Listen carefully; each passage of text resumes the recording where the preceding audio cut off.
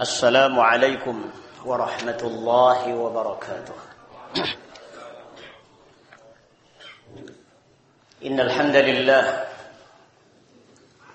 نحمده ونستعينه ونستغفره ونستهديه ونتوب إليه ونعوذ بالله من شرور أنفسنا وسيئات أعمالنا من يهد الله فلا مضل له ومن يضلل فلا هادي له أشهد أن لا إله إلا الله وحده لا شريك له وأشهد أن محمدا عبده ورسوله صلى الله عليه وعلى آله وصحبه وسلم تسليما كثيرا مزيدا مزدادا إلى يوم القيامة.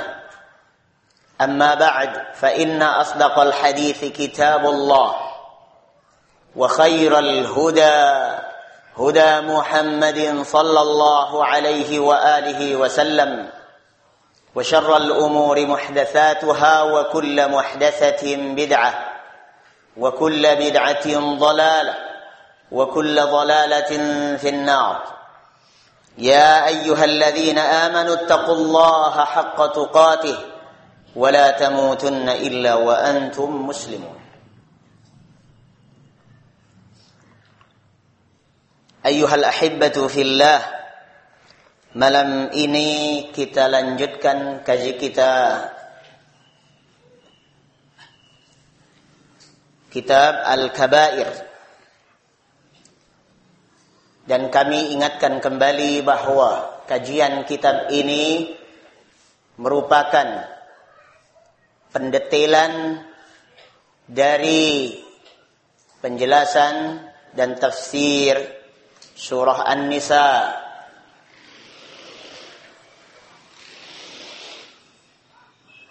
ayat ke-43, yaitu qaulullah ta'ala, a'udzu billahi minasy syaithanir rajim, in tajtanibu kabaira ma tunhauna anhu nukaffir ankum sayyi'atikum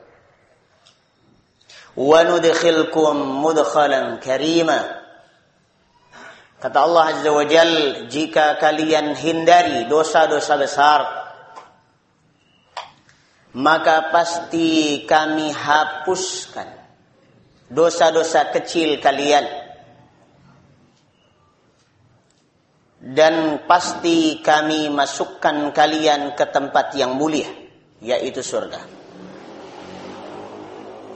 Dan kami ingatkan kembali bahwa dosa besar itu terbagi menjadi dua level. Level yang pertama dan tidak ada tandingannya,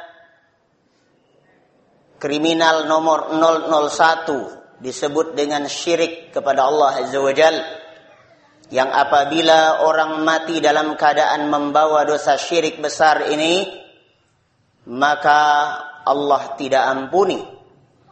Sebagaimana ancaman Allah Azza wa Jalla, innallaha la yaghfiru an yushraka bih wa yaghfiru ma duna dzalika liman yasha. Sesungguhnya Allah tidak mengampuni dosa syirik dan mengampuni dosa di bawah level dosa syirik bagi yang Allah kehendaki. Dan yang kita bahas di dalam kitab ini lebih dari 70 dosa besar.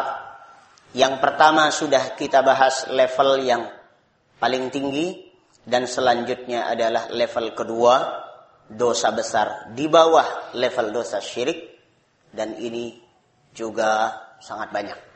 Dan kita sudah memasuki pembahasan Al-Kabiratus Sadisatu wath-Thalathun, dosa besar ke-36.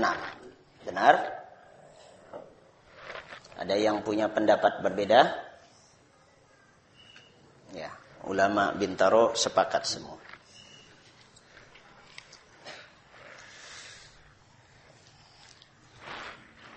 يقول الإمام الذهبي رحمه الله تعالى: الكبيرة السادسة والثلاثون Dosa besar ke-36, Al-Mannan. Al-Mannan adalah sebutan bagi orang yang suka mengungkit-ungkit pemberiannya.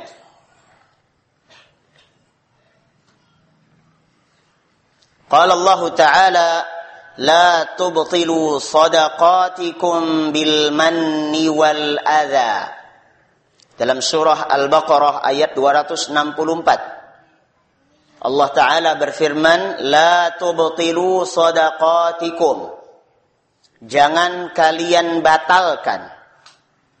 Jangan kalian hanguskan pahala sedekah-sedekah kalian bil manni, dengan cara mengungkit-ungkit dan menyebut-nyebut sedekah tersebut, dan biasanya ungkit-ungkitan itu disertai dengan wal adza, menyakiti.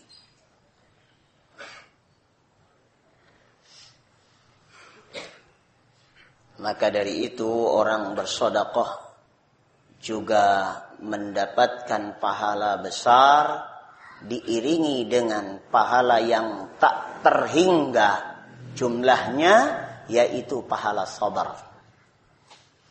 Orang yang bersedekah itu, walaupun dijanjikan oleh Allah Azza wa Jalla di dalam surah Al-Baqarah ayat 263 bahwa dia mendapatkan 700 kali lipat pahalanya,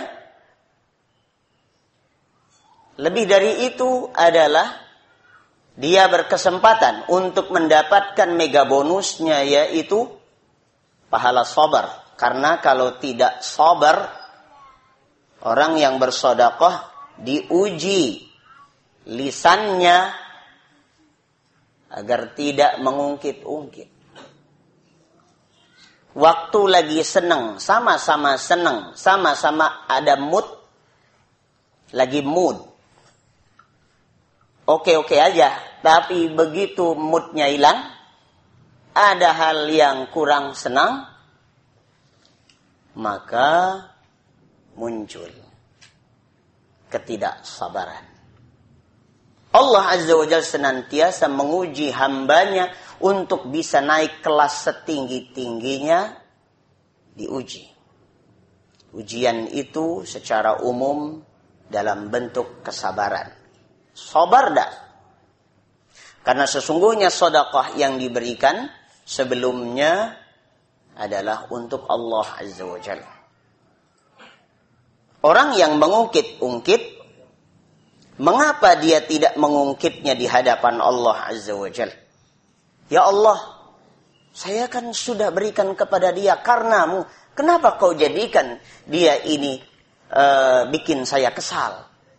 Kenapa orang yang mengungkit-ungkit itu tidak mengatakan saja kepada Allah? Sehingga dicabut ikhlasnya. Karena tujuan sedekah yang kemudian mendapatkan pahala 700 kali lipat itu adalah karena Allah, bukan karena orang itu. Ya. Wa fil hadits sahih, thalathatun la yukallimuhumullah wa la yanzuru ilaihim yawmal qiyamah wa la yuzakkihim wa lahum 'adzabun alim. Ada 3 orang atau 3 kelompok manusia yang di hari kiamat tidak akan diajak bicara oleh Allah. Dan Allah tidak pedulikan dia.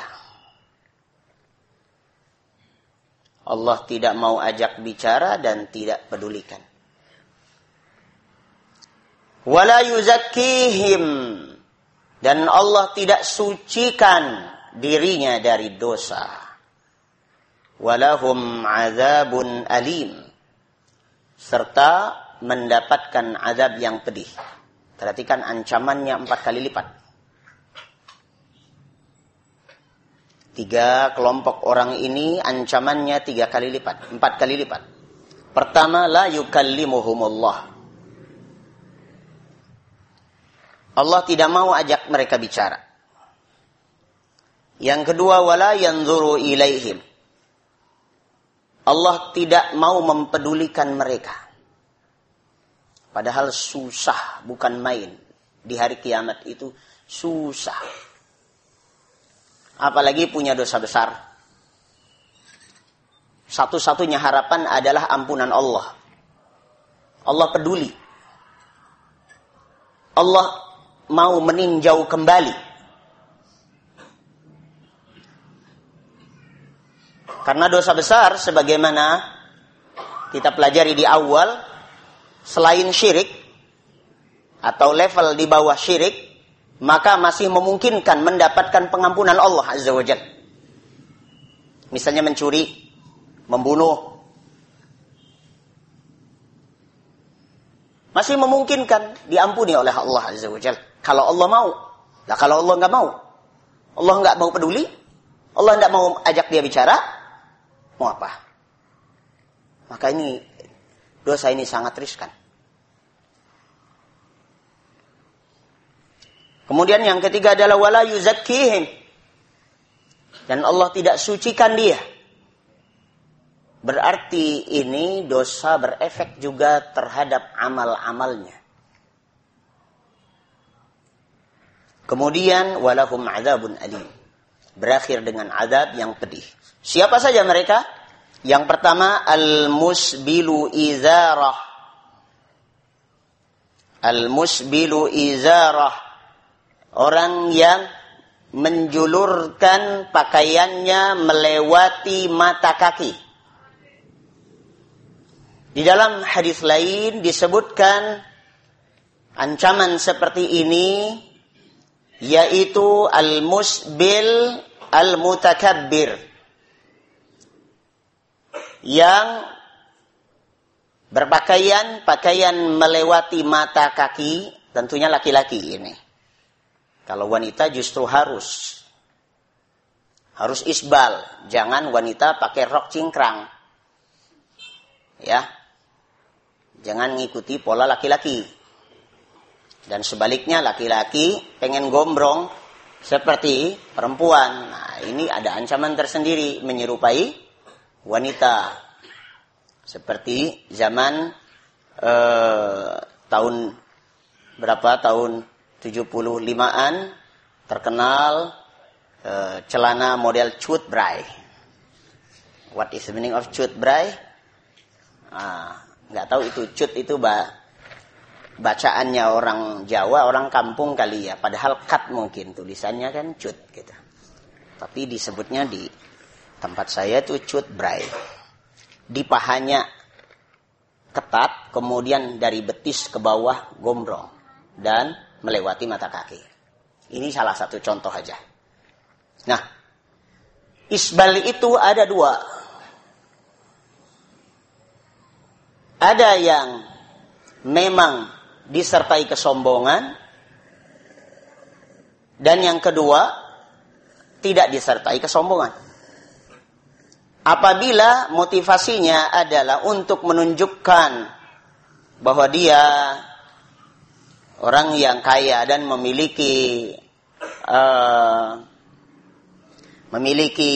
ketampanan dengan andalan celananya itu, performance yang berwibawa dengan berpakaian seperti itu, membanggakan diri dengan isbalnya itu, maka inilah ancamannya. 4 kali lipat ini. Tapi bagi musbil atau isbal yang tidak disertai dengan takabbur, tetap masuk neraka. Ada sebagian pemuda beralasan apa? Saya kan tidak sombong. Iya, saya isbal, tapi saya tidak sombong. Anda isbal tidak sombong, itu di neraka. Kok begitu? Iya, karena kaitannya dengan kesombongan itu, azabnya tersendiri, babnya tersendiri, isbal plus. Yang ente isbal saja, tidak ada isbal plusnya, pun sama. Masuk nerakanya sama. Cuma yang lain itu tadi ada tambahan. Karena plus, maka balasan juga plus.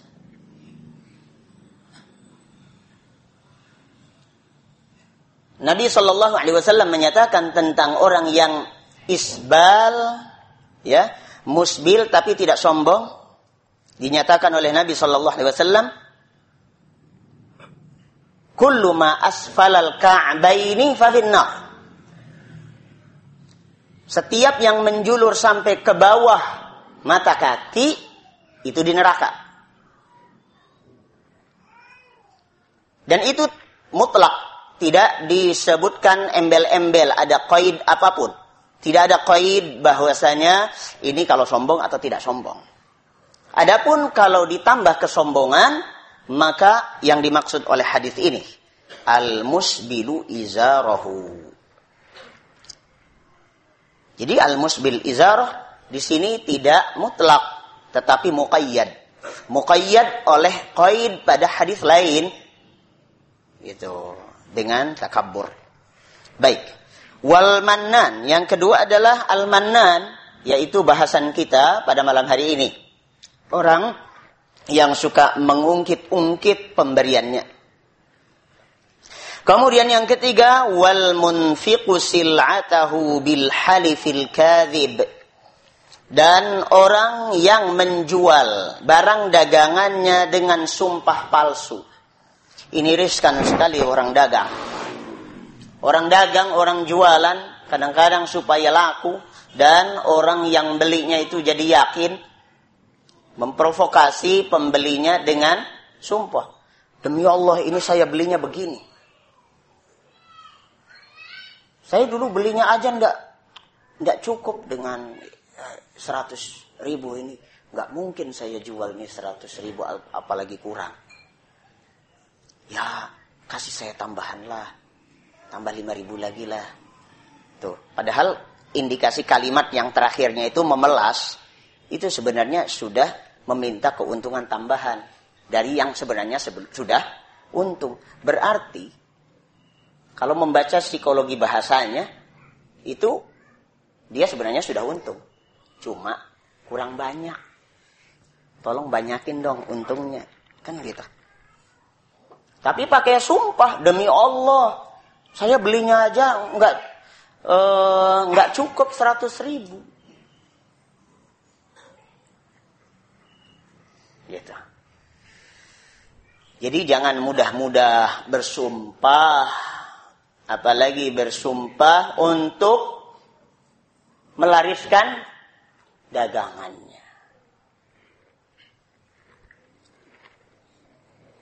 Selanjutnya, Umar ibn Yazid Syami an Abi Salam an Abi Umamah Al-Bahili radhiyallahu anhu qala Qala Rasulullah sallallahu alaihi wasallam thalathatun la yaqbalu Allahu minhum sarfan wala adlan. Rasulullah sallallahu alaihi wasallam bersabda, ada 3 kelompok manusia. Allah tidak terima mereka tawarannya dan penyimpangan dari ketentuan atau sarfan itu disimpangkan keputusan awalnya, adlan artinya pelurusan, tidak diterima permohonan ampunannya. Intinya adalah tidak diterima permohonan ampunannya. Karena dosa besar itu tadi memungkinkan untuk diampuni dan memungkinkan untuk tidak diampuni.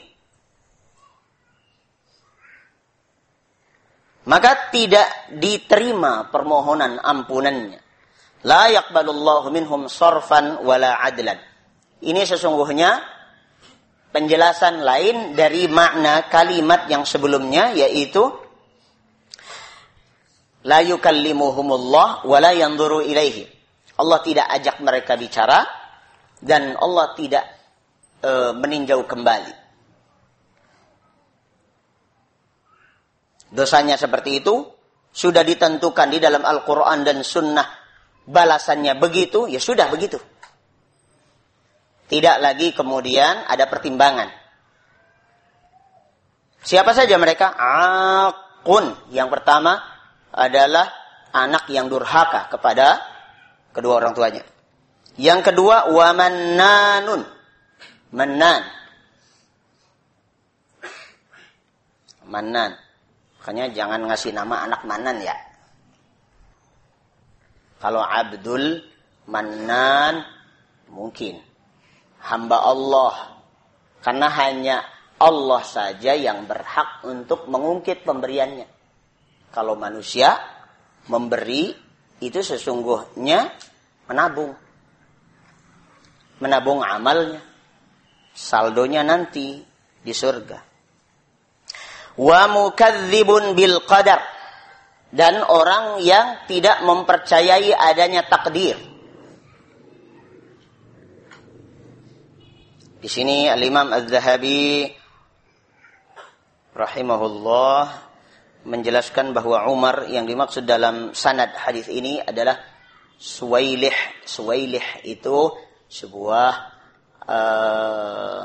penilaian terhadap istilah penilaian yang asalnya kata normalnya itu soleh, tapi disebut Suwailih artinya lumayan soleh dah gitu ya.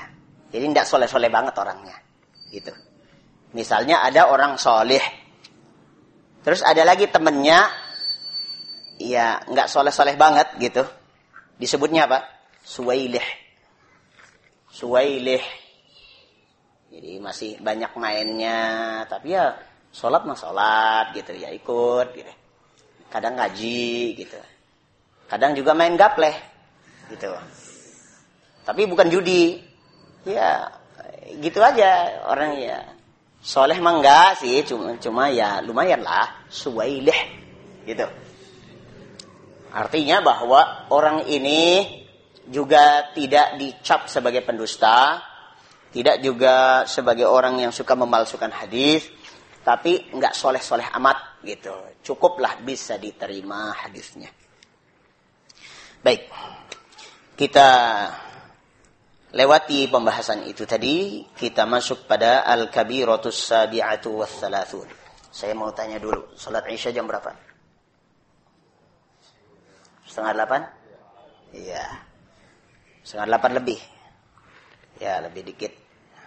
Negolah, enggak apa-apa. Al-kabiratus sabi'atu wassalasun. Dosa besar ke-37.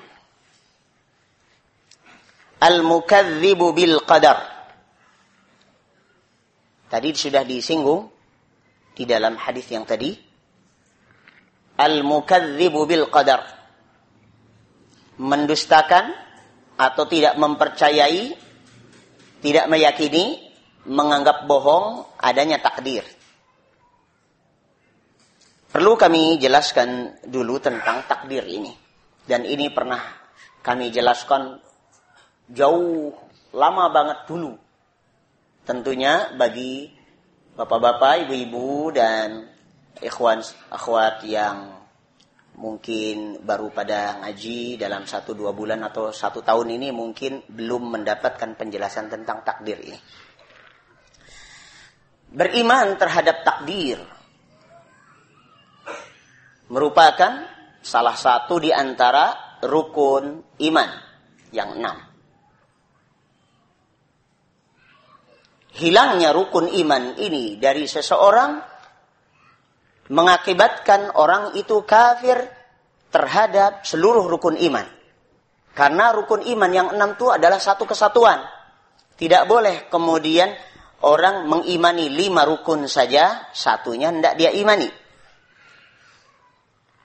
Hilanglah iman orang itu. Walaupun dia beriman kepada Allah, walaupun dia beriman kepada hari akhir, tapi dia tidak mengimani takdir, maka sama dengan tidak beriman belas.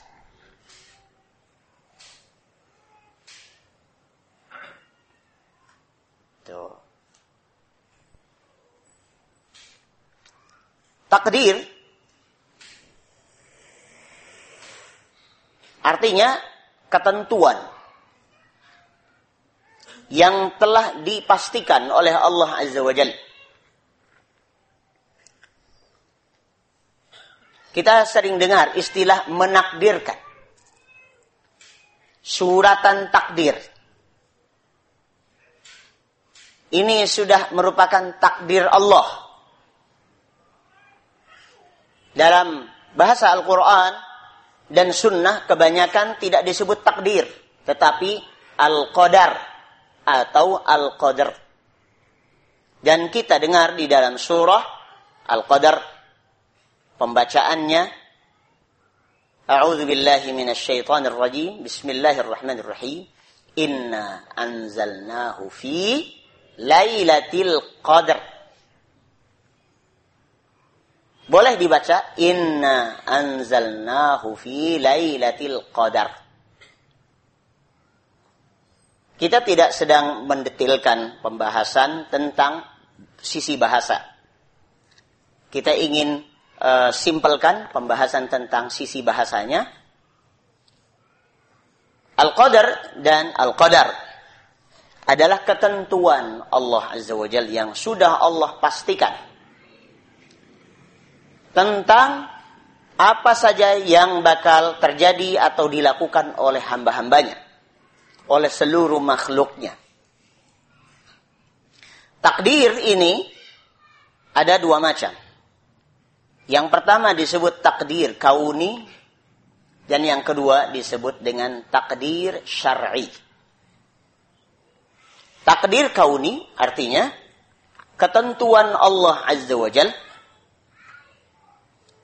tentang keberadaan sesuatu, tentang adanya, tentang eksistensinya. Misalnya, orang kalau mencampur cat antara putih dengan merah, maka terjadi warna pink.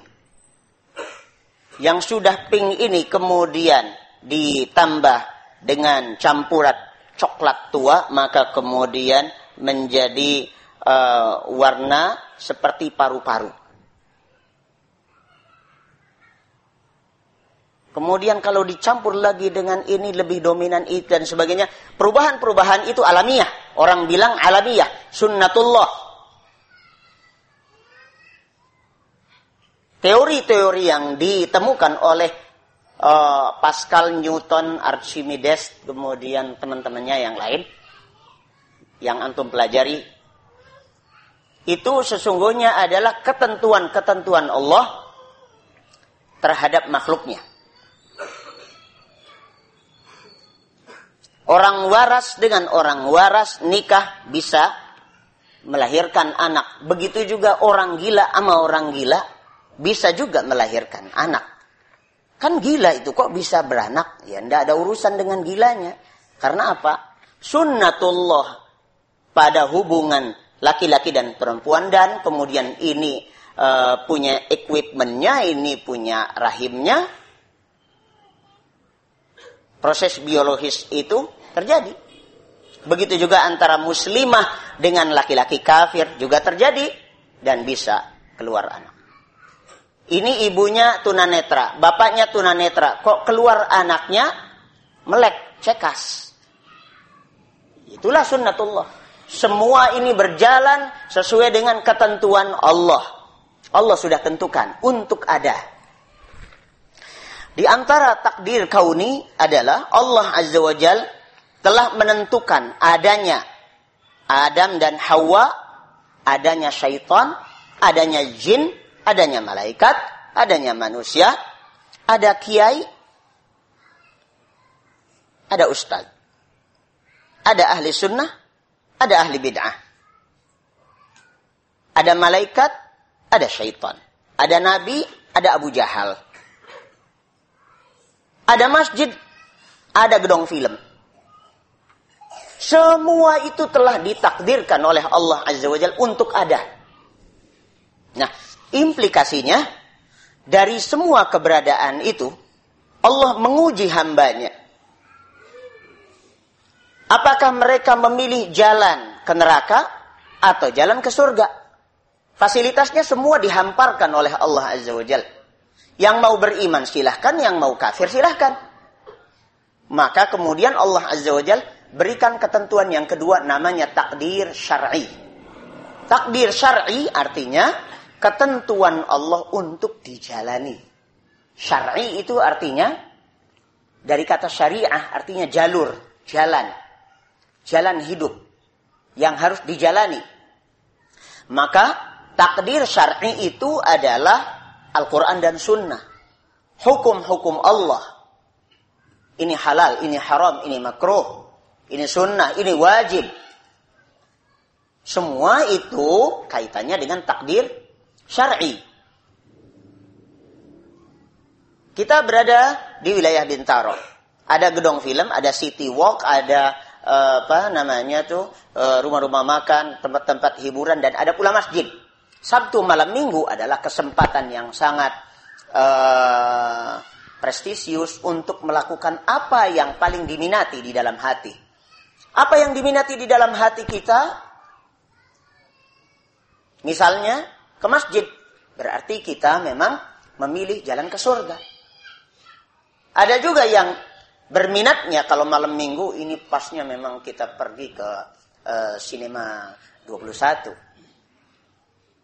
Ya, pas ini bermalam Minggu.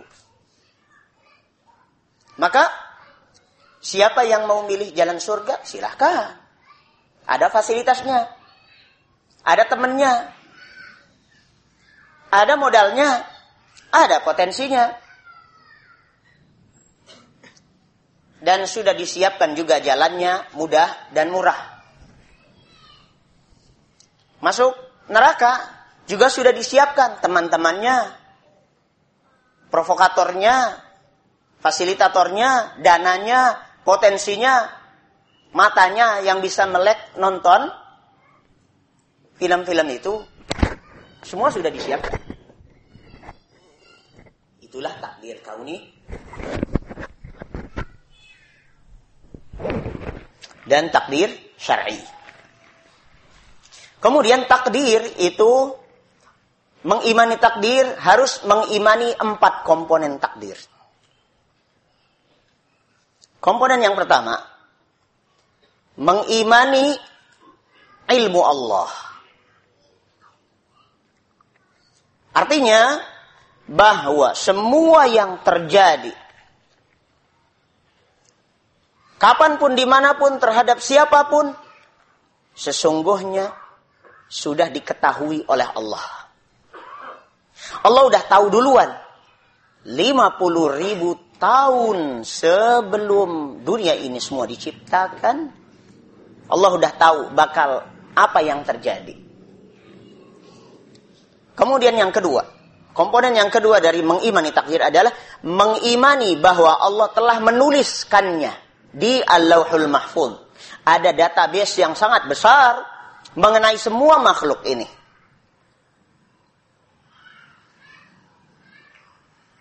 Si fulan bernama Mr. Brown, Sabtu malam Minggu biasanya ngenet atau ngedingdong atau nge-PlayStation. Sekarang nyadar, diajak temannya siapa, datangnya ke Masjid An-Nasr, mendengarkan uraian tentang dosa besar, tersadarkan lebih dari itu, kemudian besok mulai bertekad untuk tidak lagi mencukur jenggotnya, kemudian tidak isbal lagi, kemudian mencari temannya yang soleh, tidak sekedar yang suwailih, ya, apalagi gaul salah, gaulnya yang soleh, ya, gaulnya yang soleh, jangan suwailih, apalagi yang salah, gaul salah. Wasyattana baina salihin wa salah. Beda jauh antara yang salah dan yang soleh. Itu semua sudah dituliskan oleh Allah Azza wa Jal, dan Allah Azza wa Jal mendelegasikan penulisan itu terhadap makhluknya, kepada makhluknya yang pertama. Siapa makhluk Allah yang pertama? Al-Qalam. Pena. Al-Qalam. Allah Azza wa Jal berfirman kepada Al-Qalam, "Uktub." Tulislah. Kemudian Al-Qalam mengatakan, "Mada aktubu ya Rabb?" Apa yang harus kutulis wahai Rabbku? Kata Allah Azza wa Jal, "Uktub ma huwa kainun ila yaumil qiyamah." Tulislah semua yang bakal kauni, bakal terjadi, eksis, ada sampai hari kiamat. Ada Ahmad, ada Fulan, ada si Dadap, ada si Waru, ada ini, ada itu, semua ada. Ada orang kafir, ada Muslim, ada Abu Lahab, Abu Jahal, ada Abu Hurairah, ada abu-abu yang lain. Ada. Begitu. Semua telah tertulis. Di antara yang tertulis adalah Al-Quran dan Sunnah.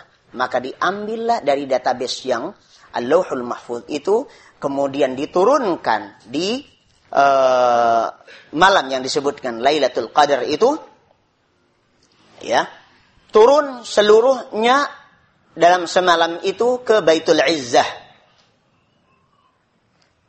ya, di langit dunia. Baru kemudian dibagi dalam 23 tahun, 30 juz itu diturunkan sesuai dengan kondisi, situasi, dan kebutuhan kepada Nabi SAW. Berarti dari database Al-Lauhul Mahfuz sudah turun Al-Quran. Kemudian juga wahyu sebut sunnah.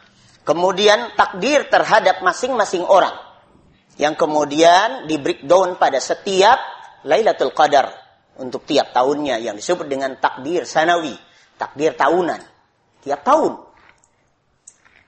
ya, tiap tahun.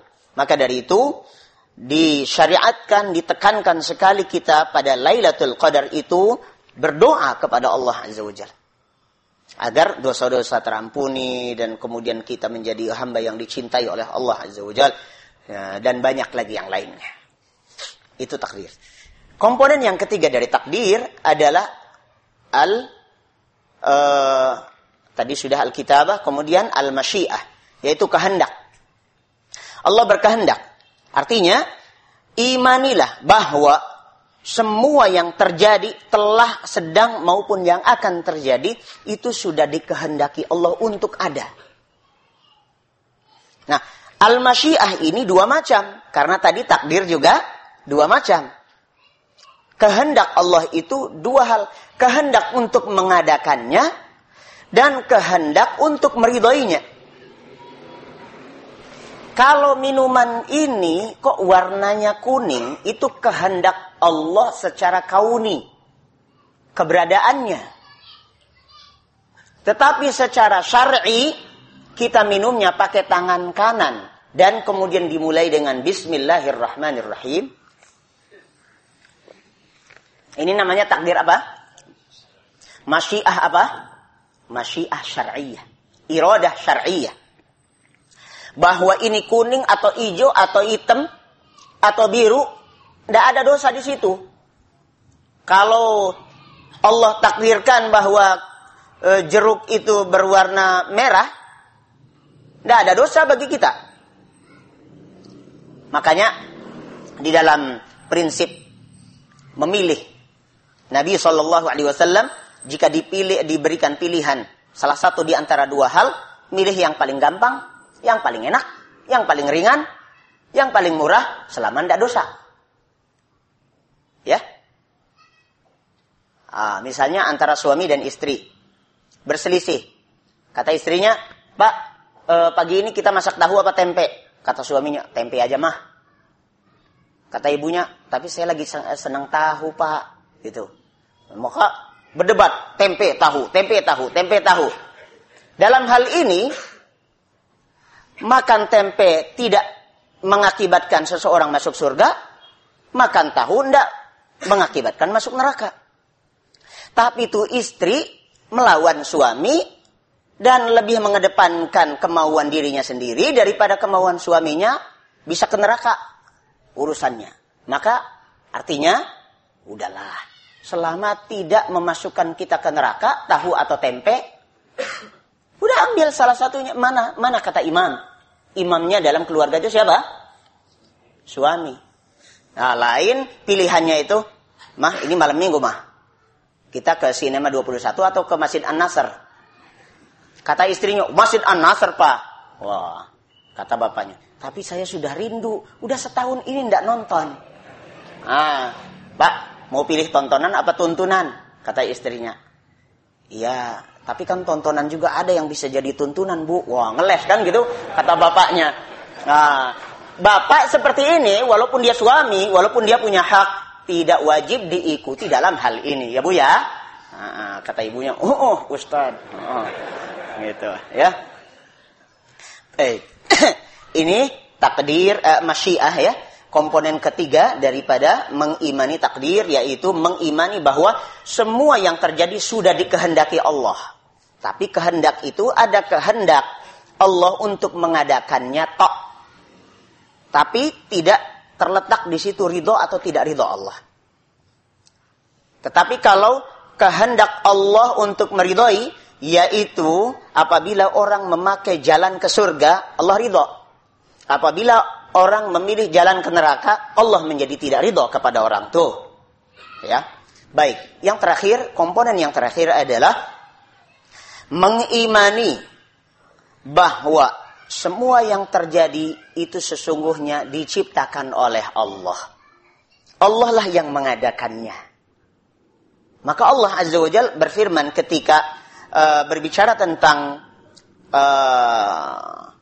pukulan ataupun pemanahan ataupun tembakan yang dilancarkan oleh seorang mukmin terhadap orang kafir dalam jihad, Allah Azza wa Jalla menyatakan, "Wa ma ramaita idz ramaita walakinnallaha rama." Tidaklah kamu lempar panah atau menembakkan peluru tatkala kamu menembakkannya, melainkan Allah lah yang menembakkannya. Padahal jelas-jelas secara kasat mata kita lihat orang itu yang nembakkan. Tetapi Allah Azza wa Jalla menyatakan Allah lah yang menembakkannya. Kok bisa sampai kena? Allah lah yang mengenakannya. Gitu. Kita bisa bicara.